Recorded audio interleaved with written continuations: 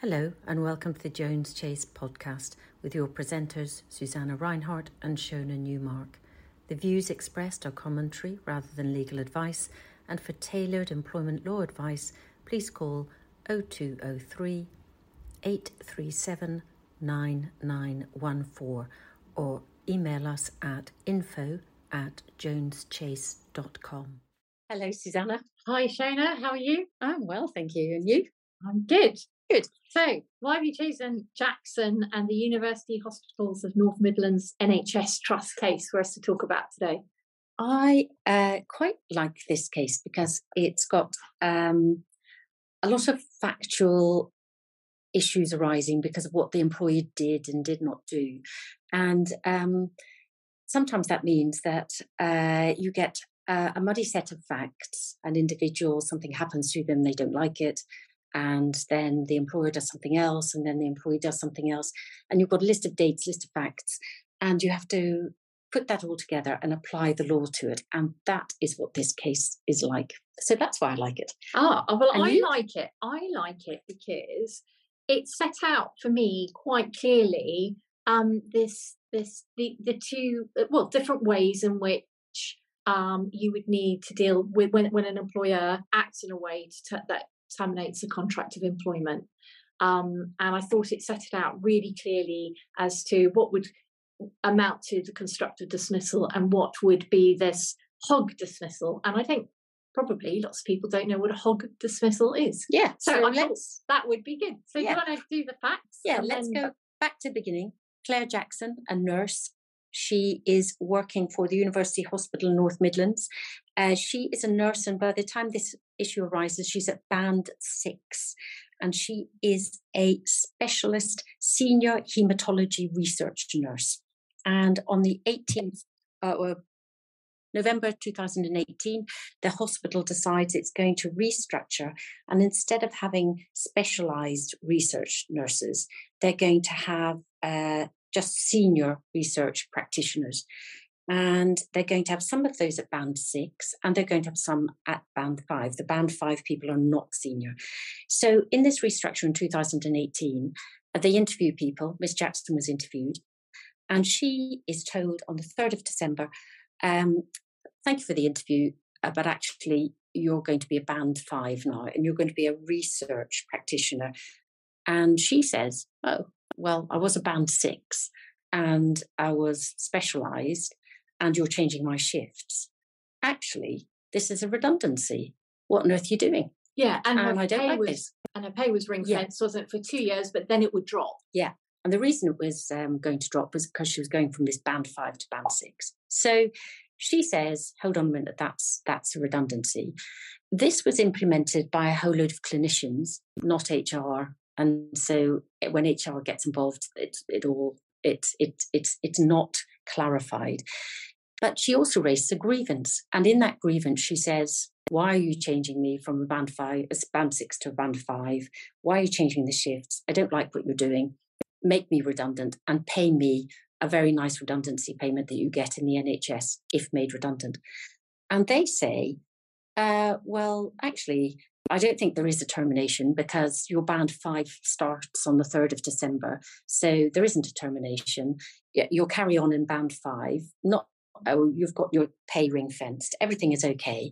And then she raises an appeal to that grievance. And the appeal outcome is, actually, it is a redundancy. You're really right. And therefore, we will make you redundant. And we have to give you 8 weeks' notice. And that 8 weeks finishes on the 22nd of March. But the nurse resigns in the meantime. And that resignation in the meantime means that she loses her very attractive redundancy payment. And the whole case is around when is the date of termination of employment, why was it terminated, and just how you implement a unilateral change or a variation, and does that end the contract? And this is why, as your point is, constructive dismissal and a hog dismissal. So yeah, and I don't know, the lawyer in me, when I was reading the case, and I immediately saw what they were doing. So the whole announcing to her that she hadn't been successful in retaining one of the grade 6 positions and was being moved into grade 5. I mean, immediately for me, I was like, oh, resign, constructive dismissal, resign. That's when you should have done. That's when you should go. And obviously she didn't. And in fact, she wasn't criticised for not resigning. She, and raising the grievance. They said at the ET level, didn't they, that it was, it was fine for her to have sought to resolve the issue, but when it went to the EAT and they were looking at this whole trigger for her enhanced redundancy, which was to do with notice and her still being employed, actually the whole argument about, well, was it the employer who had terminated by this hog dismissal taking place at that earlier period in time? And so for those of you who don't know what a hog dismissal is, it's where a employer unilaterally changes terms and conditions so fundamentally that actually it's deemed that the contract is terminated. And you look at before and after, and if there is a significant variation, then you don't.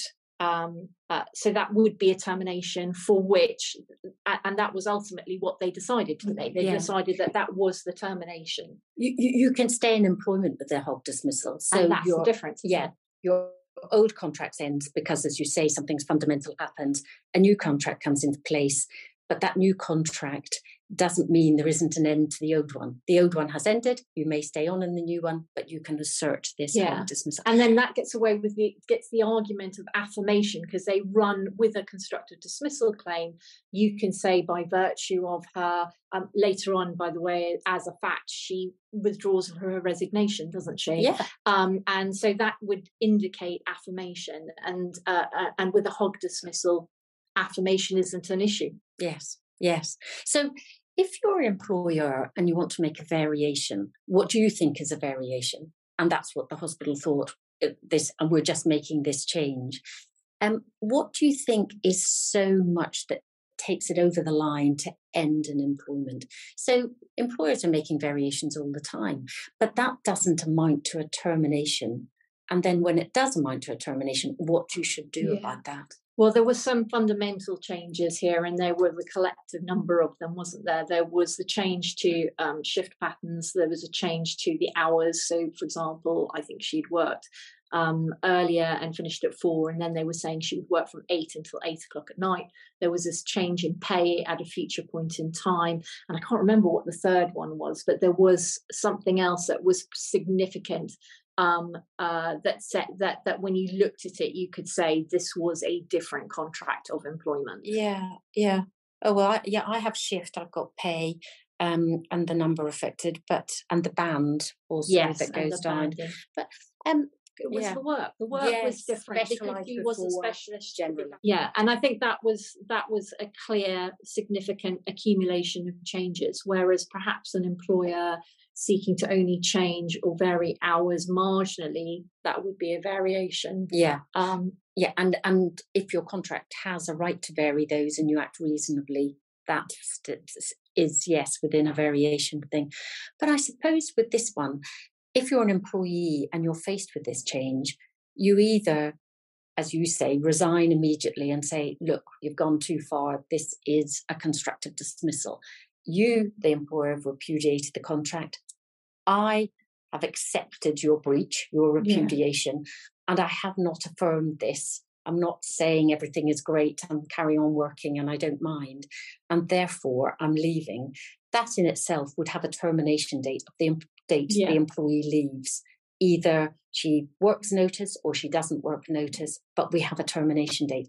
Here, because we have something that's treated as a variation rather than a unilateral end of a contract, we have something where the employee raises a grievance, then resigns, then retracts the resignation, then has her appeal upheld, then resigns again. And she resigns the second time because she says, okay, I can see you now accept I've been made redundant, that my band 6 to band 5, this is a redundancy. Great. The reason she resigns the second time is because they say, and we will now give you 8 weeks notice, and that 8 weeks notice will start from now and will end in March. And she's saying, well, hold on a minute.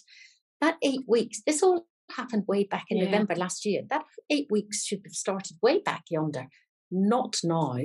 And so I'm going. And by going early, effectively, this is why she's having to argue that she should still be paid this redundancy payment.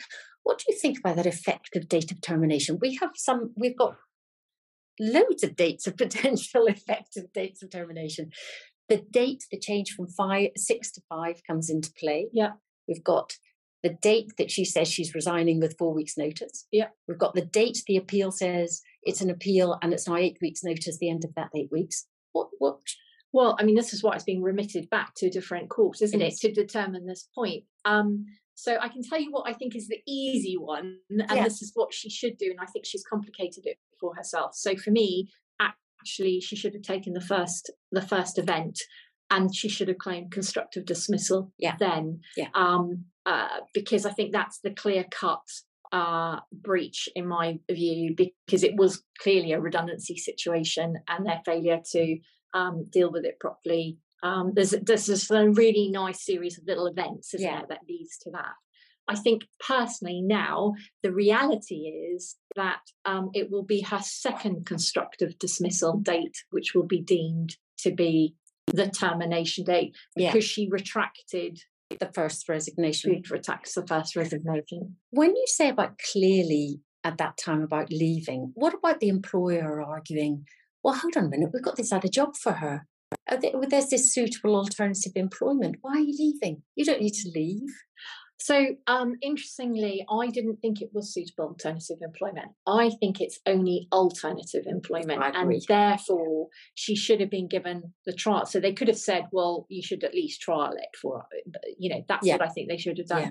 And the reason I think it's not suitable alternative employment is because ultimately they were changing her hours and they were changing her pay, albeit in 2 years' time.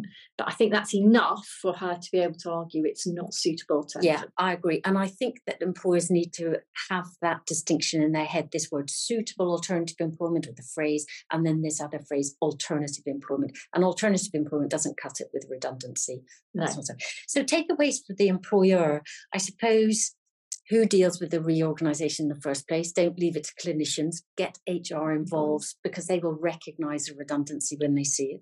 The other thing I thought about was have a think about what amounts to a variation and what amounts to a unilateral change that you're imposing on somebody that then could be the end of an employment.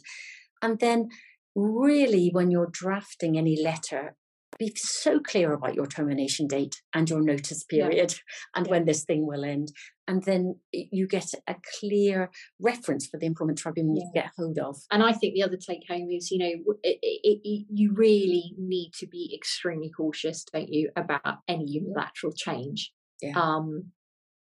And you're almost, if that is where you get to, that where you're thinking this is the only way we can implement a restructure, you can still do what they're calling fire and rehire, aren't they? You can still do that. So you can still, having gone through a full consultation process, terminate and offer to re-engage on the new contract, because there's a mitigation argument there for the employer to run. Completely. So that means you either have employees say, yes, I'll accept that new contract, or no, I won't. And if they don't, then they leave because the old contract has ended on the drop dead date of their fire and rehire. Yeah. Yeah. Much cleaner. Thank you. That was a good case. Yeah. Thank you.